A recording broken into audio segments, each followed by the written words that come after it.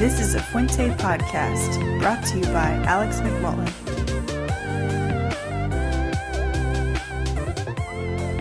Hey guys, welcome back. How are you all doing? I hope good. Remember last time we talked about how the Quran is inerrant. It claims that it is inerrant, and if the fact that it's inerrant is the thing that proves Islam. It's like the core truth of Islam is the Quran. Okay? And we learned about last time how the Quran claims that Jesus did not die by crucifixion. We also learned that all of the earliest historical references to Jesus' death say he died by crucifixion. We learned that the Quran was written 600 years later, and that the early stuff we're talking about, we looked at the Gospels, they were written like 40 years after his death, but the epistles are even more, it's like 20 years after his death. So that was all last time, and I put a challenge out. If if you're still believing that the Quran's inerrant, it's not because of logic or evidence, it's because of your bias. And I don't mean that in a mean way. Everyone's biased, but we need to be able to tell when we're biased. Okay. So last time I said I could use the Quran to disprove the Quran. I will get to that in a minute. To start us off, I want to plant us in current events so we understand why this issue is bigger than my podcast. Why this issue is bigger than what the words in one holy book say and what they say in another. The stakes are literally life or death. Words I say in this podcast could get me killed one day. In 2011, on the first day of April, 20,000 demonstrators gathered before the gates of the United Nations compounds in Mazar-e-Sharif, Afghanistan. Signs there read, "Down with America" and "Death to Obama." The Afghan police did not control the crowd and refused assistance from a NATO-led security force. The only people that were left defending this compound then, that was all these rioters were around, were these UN guards. And there weren't that many of them, and they were overrun. Their weapons were seized, and they were shot. The protesters stormed the compound and started beheading Westerners. Among those killed was the first female pilot in Norwegian military history, and a Swedish human rights scholar who'd arrived in Afghanistan scarcely a month before all of this happened. Other casualties were 4 Nepalese Gurkhas, a Romanian specialist in political affairs, and 5 Afghan rioters also died. Why did this attack happen? Why were heads literally cut off of people? The reason was an obscure pastor in Florida with a congregation of about 50 people posted a video online of him burning a Quran, a book. He burned a book. Okay, and this resulted in people's heads getting cut off. People who have nothing to do with this guy. What in the world does a Floridian pastor have to do with 4 Nepalese Gurkhas or a UN building? But how did society react? They condemned the violence? No. Everyone attacked the guy who burned the paper with ink on it. Everyone attacked the crazy Floridian pastor who had a big mustache and talked like this. He was the bad guy in this story, according to the media and culture and everyone. Former President Hamid Karzai was president of Afghanistan at the time. He denounced this video, and that's how the news got spread to all these Afghans. The rioters of Mazar-e-Sharif were unable to discern between Westerners. Anyone they saw was a Westerner there. Indistinguishable from a crazy Floridian. They took the lives of innocent Europeans and Nepalese people who had nothing to do with a pastor from Florida. Nothing at all. They stereotypically proclaimed death to Obama, the American president who has been most vocal in his support of Islam in American history, who's even said, I consider it part of my responsibility as president of the United States to fight against negative stereotypes of Islam wherever they appear, end quote. And Gurkhas from Nepal were killed. And a Romanian was killed. And the first, just like a human rights writer, the first female pilot in Norwegian history. These are like great people. They're volunteering. And they all die. And Obama, the guy who's most vocal for them, is killed. Or not killed, is denounced. Around the same time, so a couple years prior, in 2009, the U.S. government announced that it burned dozens of Bibles at Bagram airfield in Afghanistan. The official there gave the reason, quote, "The Bibles were trash, and the military burns its trash," end quote. No one even considered there might be a retaliatory terrorist attack. No one even considered that there would be a chance of it. What's going on here? Why do Christians not care when their holy book is burned? I mean, we might be, oh, that's sad. But heads roll, literally? To a Westerner, it looks like idiocy. Further exacerbated by everyone attacking the guy who burned the book. But really what's going on here is a huge cultural gap that we don't understand. The Quran is not like the Bible is to a Christian. The Bible's great. I love reading the Bible. I read the Bible every day. It's fun for me. I read it in English. I read it in Hebrew. I read it in Greek. I read it in Spanish. I love trying to understand it and understanding it. I do it every day. I make podcasts about it.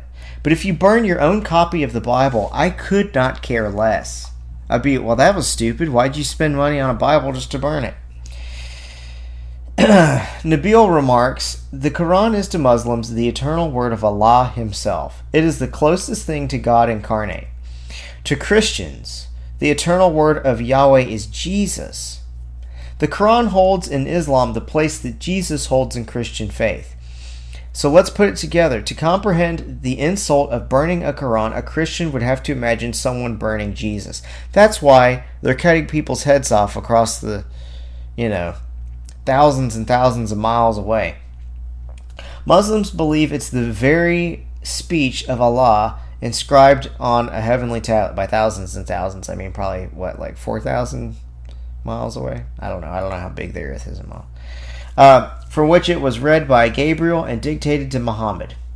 It is not inspired in the Christian sense of inspiration, but rather it is revealed. Okay?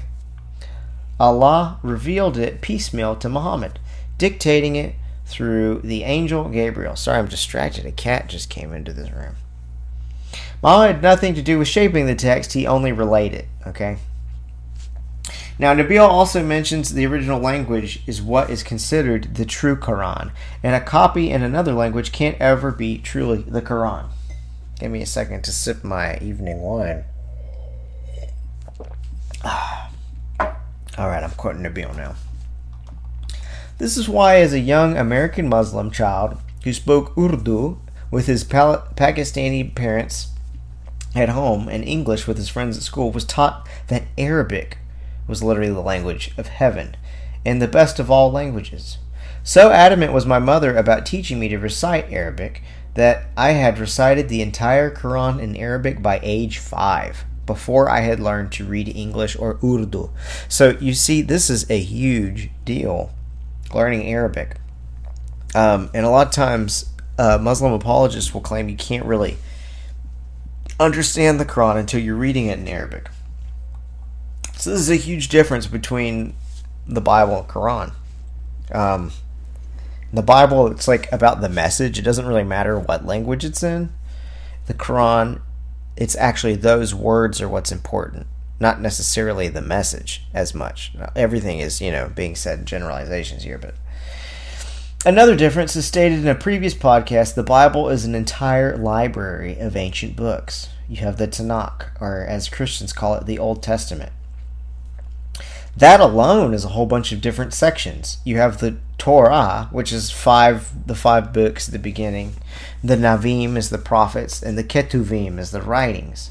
That's where I think my favorite are the Ketuvim. Well, gosh, that's hard. I like the Torah a lot too. I don't know. Okay, it doesn't matter. Each with its own books and its own genres with their own authors. You have sexy love poems, okay, dripping with sexual imagery. You have a comedy. I think Esther is an ancient comedy.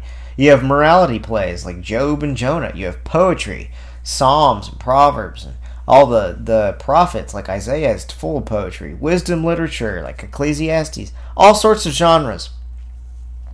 You got Romans. Compare Romans and the book of Esther, okay? Or Revelation and Jonah. Or letters to churches with Leviticus. You get the idea. If you have any kind of biblical knowledge, these books are nothing like each other. The Bible even has Hebrew parts, Aramaic, and Greek in its original languages. Actually, let me edit that a little bit. Greek, I think it's, John may have been composed in Greek, because there's like entendres going on in Greek. But other parts of Gospels I know have like what looks like the roots of Aramaic in it, even in the Greek versions that we have, or it looks like it was translated out of Aramaic. So, but and I'm pretty sure Paul's letters were all composed in Greek, especially if he's writing to Romans. Yeah, so I can safely say that. Hebrew, Aramaic, and Greek. There's no difficulty for a Christian who has an English Bible. You can still understand it. There's nothing mystical about the original Hebrew or Greek.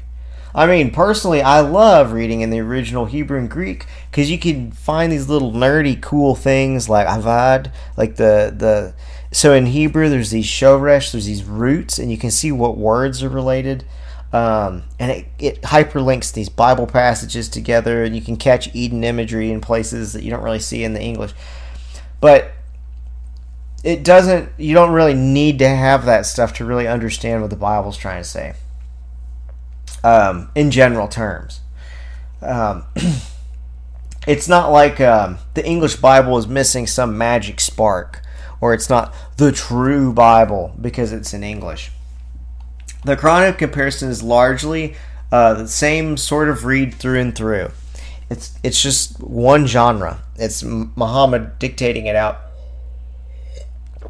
I think there's only like one complete narrative in the whole thing. It's the story of Joseph, I believe.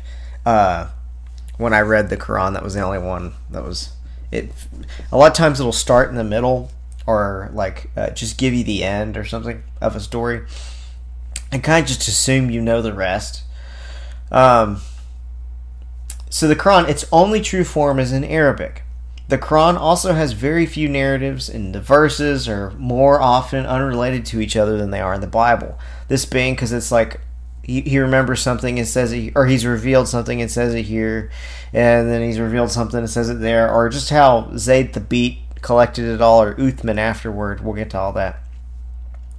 This is why you'll often see a Muslim apologist take a Bible verse out of context. They are not used to religious books where everything is connected in a larger narrative.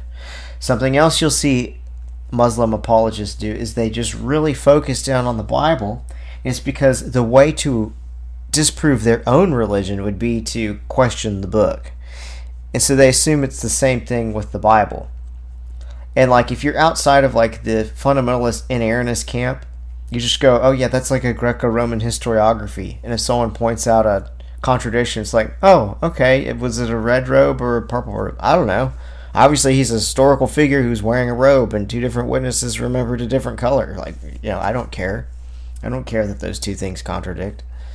But if you're a Muslim, and mankind is made out of mud in one place, and then he's made out of blood in another, that's a problem. Okay?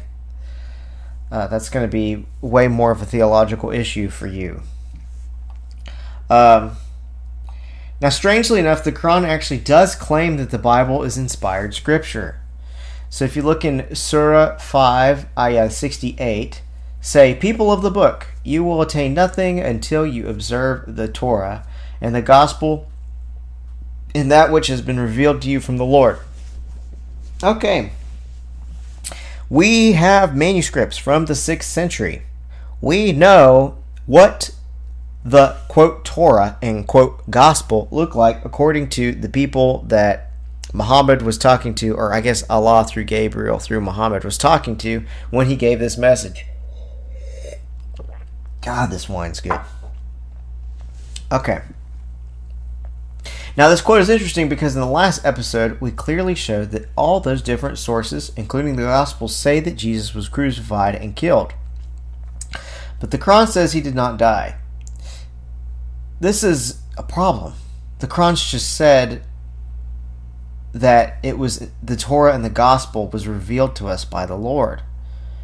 But then it also says that he didn't die. But the Gospel says he did die. This is a contradiction. The Quran also says there's no contradictions. But that was a contradiction. In the trial, we sent forth Jesus, son of Mary, I'm quoting from the Quran again, confirming the Torah revealed before him, and we gave him the gospel, in which there is guidance and light. In the Hebrew, that's Injil. Sorry, the Hebrew's Mevashir. I meant to say that the Arabic is Injil. Corroborating what was revealed before him in the Torah, a guide and admonition to the righteous. Let those who follow the gospel judge by what God has revealed in it. Ungodly are those that do not judge by what God has revealed. The gospel was revealed by God, and we need to judge by what God has revealed. Okay. Well, according to all the gospels, Jesus was crucified. Alright, I'm going to read from the Bible in different places. This is Mark chapter 15, verse 27. They crucified two rebels with him, one on his right and one on his left. Those who passed by hurled insults at him, shaking their heads, saying, So you who are going to destroy the temple and build it in 3 days, come down from the cross and save yourself.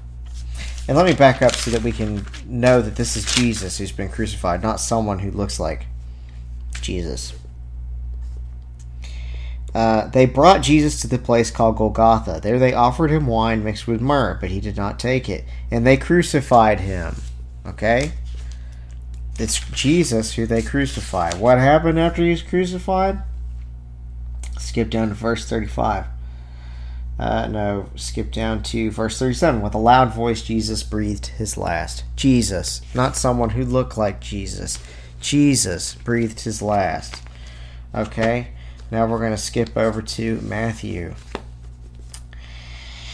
From noon until 3 in the afternoon. This is from Matthew 27, verse 45.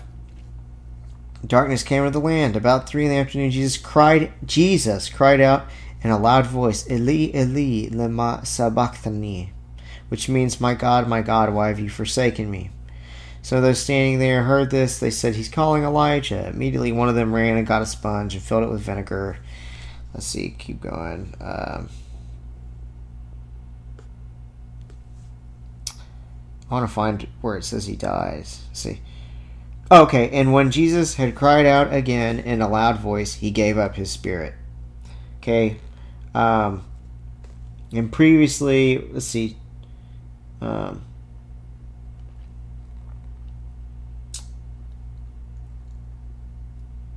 governor's soldiers took Jesus to the praetorium and gathered the whole company.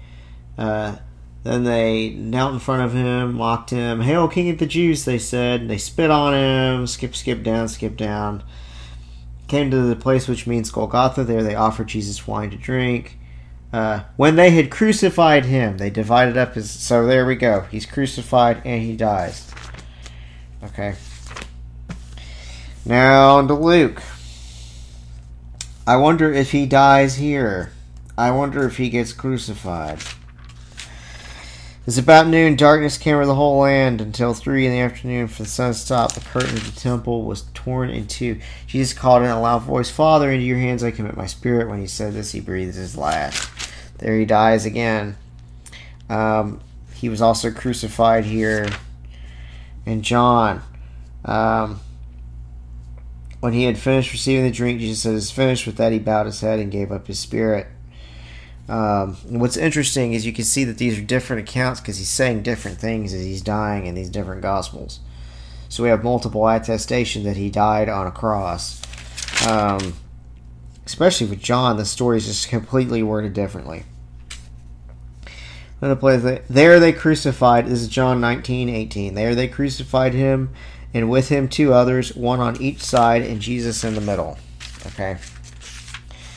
So there you go, from multiple Greco-Roman historiographies, all claiming the same thing. I like to quote primary sources when I can. I just assume people have read the Gospels, but I need to not do that, so I went ahead and just read them anyway. Okay.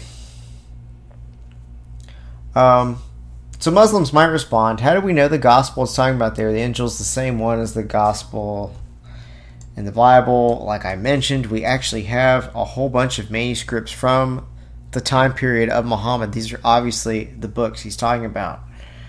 So you have the Quran saying it's inerrant. You have it saying Jesus did not die. And you have it saying the Gospels are a guide to the righteous and to judge yourselves by them. And the Gospels say that Jesus died. All of them do. And all the other historical sources out there from within 100 years of his death, they all state he was crucified as well. Another big difference is that the Quran was read aloud by people, and Christian scriptures are written and intended to be written literature. So the Quran has a lot of characteristics of something said aloud in a conversation. There's lots of repetition of the same lines and things. Lots of times it seems like it is interrupting itself.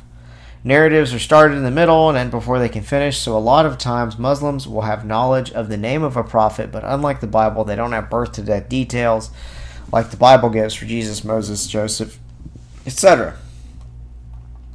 There's also holes in how to live in the Quran. And so that's why they have hadith. And that's not heretical to even say that. Muslims would agree with me there. Even central practices like the 5 pillars of Islam and praying 5 times a day are nowhere mentioned in the Quran. They get these ideas from the hadith. There's no Christian analogy to the hadith. The Bible is really all you need to go if you're a Christian.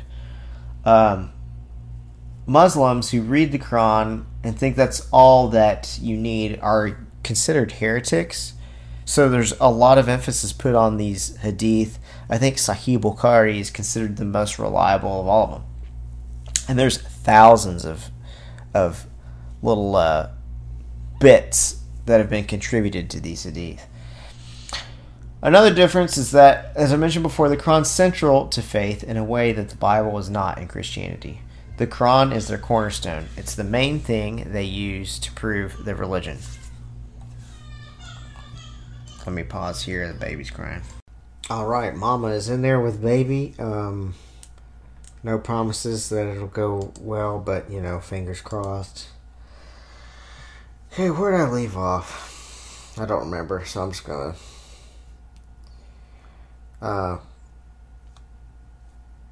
Nabil states, I'm just going to quote Nabil talking about the Quran. I don't remember where I was. The Quran serves as the basis for Muslim confidence in their religion. It is the why of Islamic faith. Muslims understand that the Quran is the keystone of Islam's truth, and they assume the same for the Bible. Dang it. That wouldn't be one of my podcasts if I didn't burp at least once during it. Oh my God. But the Bible is not the why of Christian faith. It is the what. The why of the Christian faith is the life, death, and resurrection of Jesus. Okay, so the Quran is kind of like the life, death, and resurrection of Jesus is to Christianity what the Quran is to Islam. So Muslim apologists direct much dialogue. This is still continuing to quote Nabil. So Muslim apologists direct much dialogue toward Christian scripture, assuming it ought to have the same impact as a challenge to the Quran would, though that is not the case. End quote. This is me now. So for a Christian, for example, if Luke states a census that didn't happen or gets the year of Quirinius serving as governor of Syria wrong, it's not like, oh my God, everything I ever believed in is a lie. You can just be like Tertullian said and be like, oh, I guess Luke got that wrong. And you can see it's a Greco-Roman historiography written by real humans and acknowledge that your faith is based on Jesus and move on with your life. The Quran's supposed to be perfect, and that no book, it's so perfect no book can imitate it. The Quran even says this is how to prove the religion is true. Quote, and if you doubt what we have revealed to our servant, produce one surah comparable to it. That's from 2:23. Another verse, this is 10:36-38, even shames people who want to use reason. Oh yeah, so I'm about to quote from, I said that confusingly. I'm about to quote from Surah 10, verses, or ayah, 36 to 38. This one even shames people who want to use reason and says only the Quran can be true, not logic or reason. Okay, see if you can see why I would think that when I read it.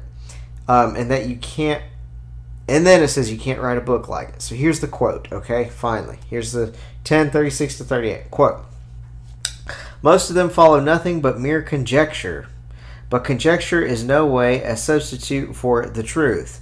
God is cognizant of what you do, or what they do, sorry.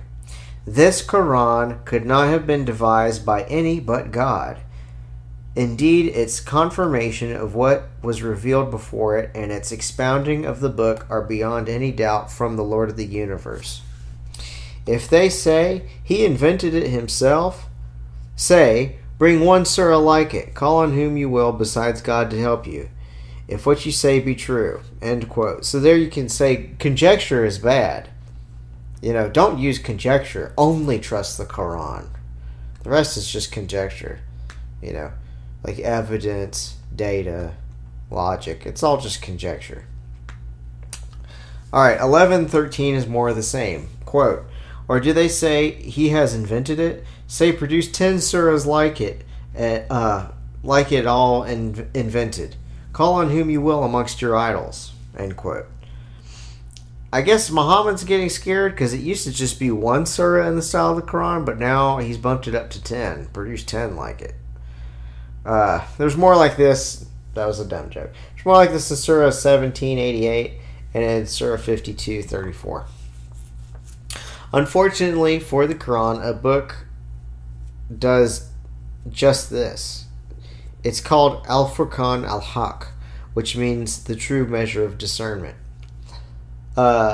It's this book that's Christian theology, but it's written in Quranic style in Arabic. It copies the style so perfectly that it's often been read in public places, and Muslims have approached and congratulated the reader on reading the Quran.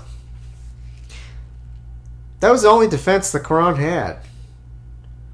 The only defense the Quran has for itself is it claims it can't be copied. But somebody wrote a copy of its style, Al-Furqan Al-Haq. Oh, well, it's not the same. It's not as good. Okay, then why do so many governments illegalize Al-Furqan Al-Haq? Some governments have banned it. Why would they do that if it wasn't close to the Quran in its style? Wouldn't they just say this isn't close to the Quran in its style? So it's like if it really wasn't a threat, wouldn't they just let it in? If you see contradictions in the Quran, it's a bit more of a problem than it would be if you saw one in the Bible. That's why the following paragraph might be difficult for some to hear. For example, Surah 6, 163 says Muhammad was the first believer. But Surah 7, 143 says Moses was the first. And Surah 26, verse 40 says Pharaoh's magicians were.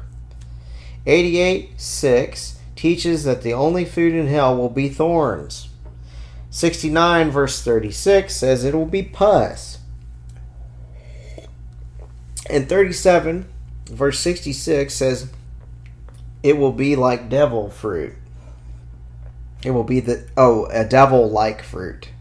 I'm not sure what that means. 754, 10:3, and 11:7, and 25:29 teach that Allah created the world in 6 days. Whereas 41 verses 9 through 12 give a total of 8 days.